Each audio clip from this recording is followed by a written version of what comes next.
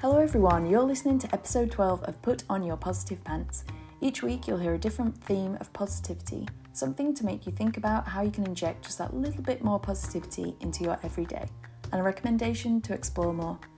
I'm your host, Beth Wilson, and I'm here to bring you some positivity every week, because I know it's pretty rubbish at the moment. This week's theme is about burnout. So what is burnout? Burnout happens when everything gets too much, literally and physically, for our body, and we have nothing else to give, so your body just stops working as it should.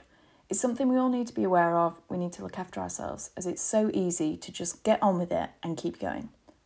Someone who knows all about this is Arianna Huffington, who you might know as the co-founder of the Huffington Post, but she's gone on to write several books after she collapsed from burnout. But surprisingly, even though she broke some body parts, she describes it as the best thing that's ever happened to her. The day she collapsed has totally changed her life, how she works and lives.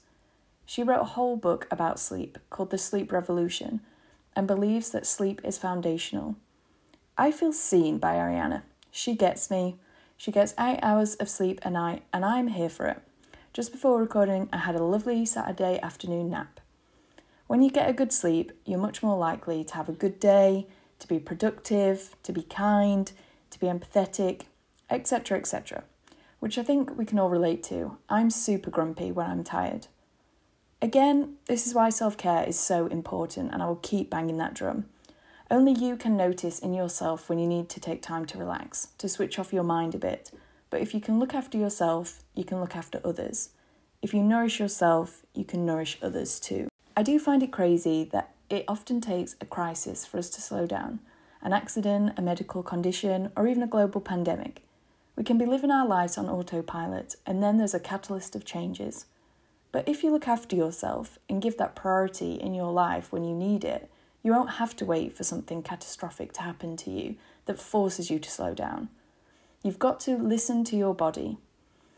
In order to succeed, you don't have to burn out. You don't have to work yourself into the ground.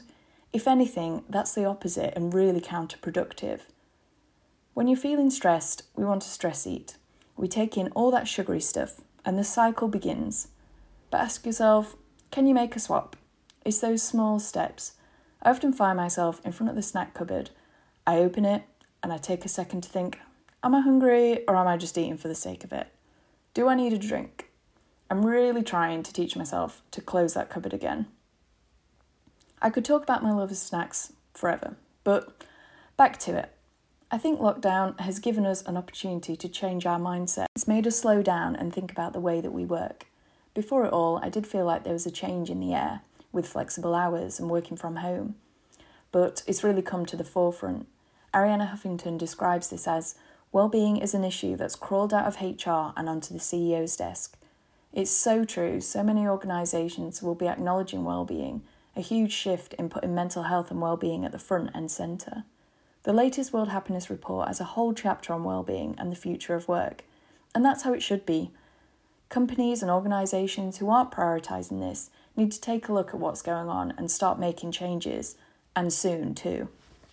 My recommendation for this week is for the book Work Like a Woman by Mary Portas. Now don't let the title put you off, she's not making the point of men versus women at all. In the book, Mary focuses on the currency of kindness and that maternal instinct, that caring, nurturing side of us all that should be seen more in business, that's more prevalent in women, so hence the title. Something that stayed with me was around the office environment and the fact that a common view would be that if someone's really hard-working, they're the person staying the latest. And again, I think that's a load of rubbish and it's something that Mary challenges. I also want to read some of Arianna Huffington's books too, so give her a Google.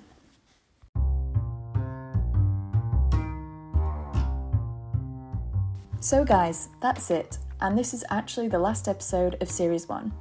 I'm taking a break, not because I don't love it, it's quite the opposite. I want to take some time out to invest in some equipment, get planning, and I'm going to start a blog to coincide with the podcast, so I need to take some time out to write and come back bigger and better. I'm already really excited about this. Make sure you subscribe so you'll know when I'm back and follow me on Instagram @PositivityWithBeth. I'll keep you posted and show you some behind the scenes stuff.